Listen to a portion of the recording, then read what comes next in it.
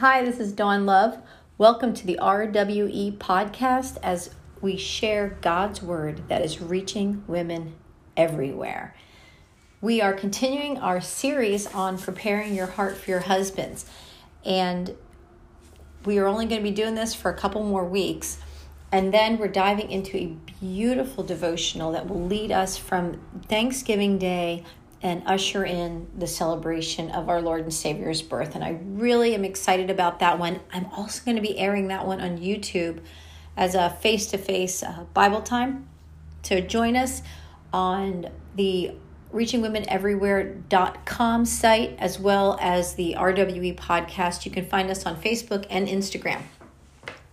So we are talking today about peace, and the Lord says peace is to be with us. Matter of fact, we're going to be talking about that at Christmas as well, because the Lord sent his son to come and dwell amongst us, and he's brought us peace.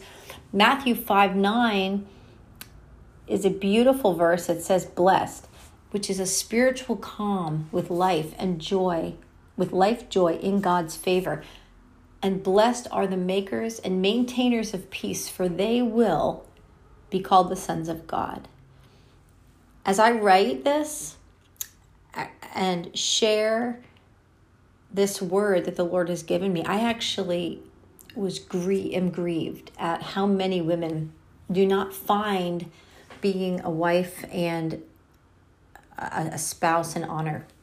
They don't really see the gift that they've been given. And I can be honest that I can forget some days and being caught up with the tasks of life. And sometimes our spouses, just like us, have a bad day or the wrong attitude, and we can feel unvalued or unappreciated, and I'm sure we do it to each other.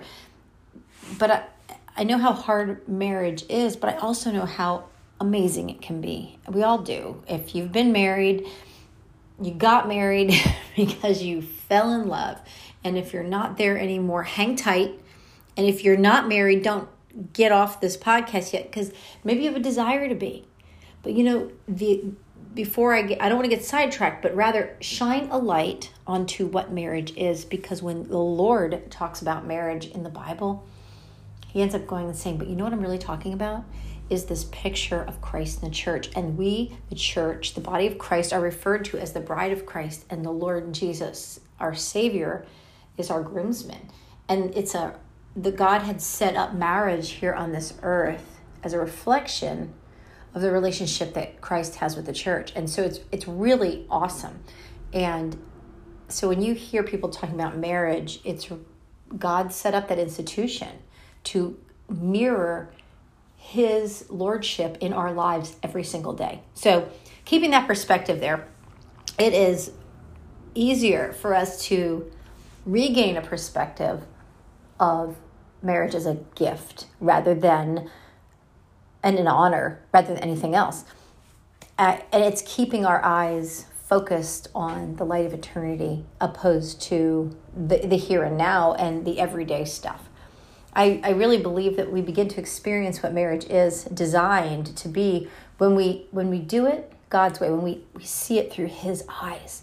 I'm excited about the awesome revelations the Lord had shown me concerning how I'm supposed to act in response to my husband, opposed to a reaction. I want to have a response. I think that word is even more pleasant to hear. If I fast forward to a dinner we were having, and my husband kind of threw me a curveball. He was making plans and they were conflicting with mine, and it made me feel like, does he not even care about what I think, what I want, or what I want to do? And I could just feel inside, since I've been studying God's word and I really want to respond instead of react. In my brain, I'm thinking, okay, just step back, Dawn, and shut up, and just wait a minute, because at least that's the advice I needed at that moment. And I had, not too long ago, it was one of those moments, and I just had to remove myself, go in the other room. I had to ask God for help because my feelings were right in my face. And I went back to finishing dinner quietly. And even though my insides were wanting to say a lot, in the quiet, God started diffusing me. And it was real easy to feel like I wasn't being considered and that my husband was insisting on his way. But you know what? That's exactly what I was doing. It's exactly what I did. So my idea of saying he's being selfish, and yet, you know what? I was being selfish. I wanted my way. I didn't care what his way. I wanted my own way. So, we can't control others, but we can control ourselves. And when we take it to the Lord, God starts working on our behalf. He started diffusing me.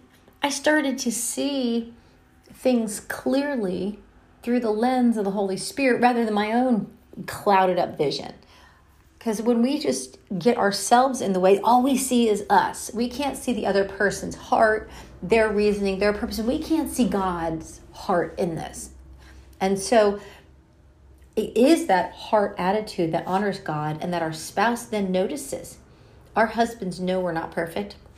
And I love that mine reminds me, and he'll say, "Hun, it's under the blood." So when I feel sorry, he's just like, "It's under the blood. It's okay." He has a very sweet, forgiving attitude. And I really want to respond the same way. And as we show respect for what is important to our husband, then there's a better chance that they're going to do the same for us. We all want peace in our life. And God calls those who are peacemakers the sons of God. Not only are we his children, but as a wife, we have a significant role assigned by God. We are gifted in this awesome role to live a blessed life as we make and maintain peace in our marriage with his help, with God's help, of course. The Lord had put on my heart, and one day when I was, caught up with emotions of something, I can't even remember, but I'll never forget what he dropped in my heart. He's like, "I entrusted my son and his heart to you." He's talking to me about my husband. And as a mother, especially of one of sons and adult sons, I think, you want them to marry someone who's going to love them and to treasure them. And I want to be that wife. And I have to lay down my selfish motives and desires or hurts, and not to ever be a doormat, but to show the Lord and honor my husband that they have value. I guarantee you when we do this, you're going to see your return.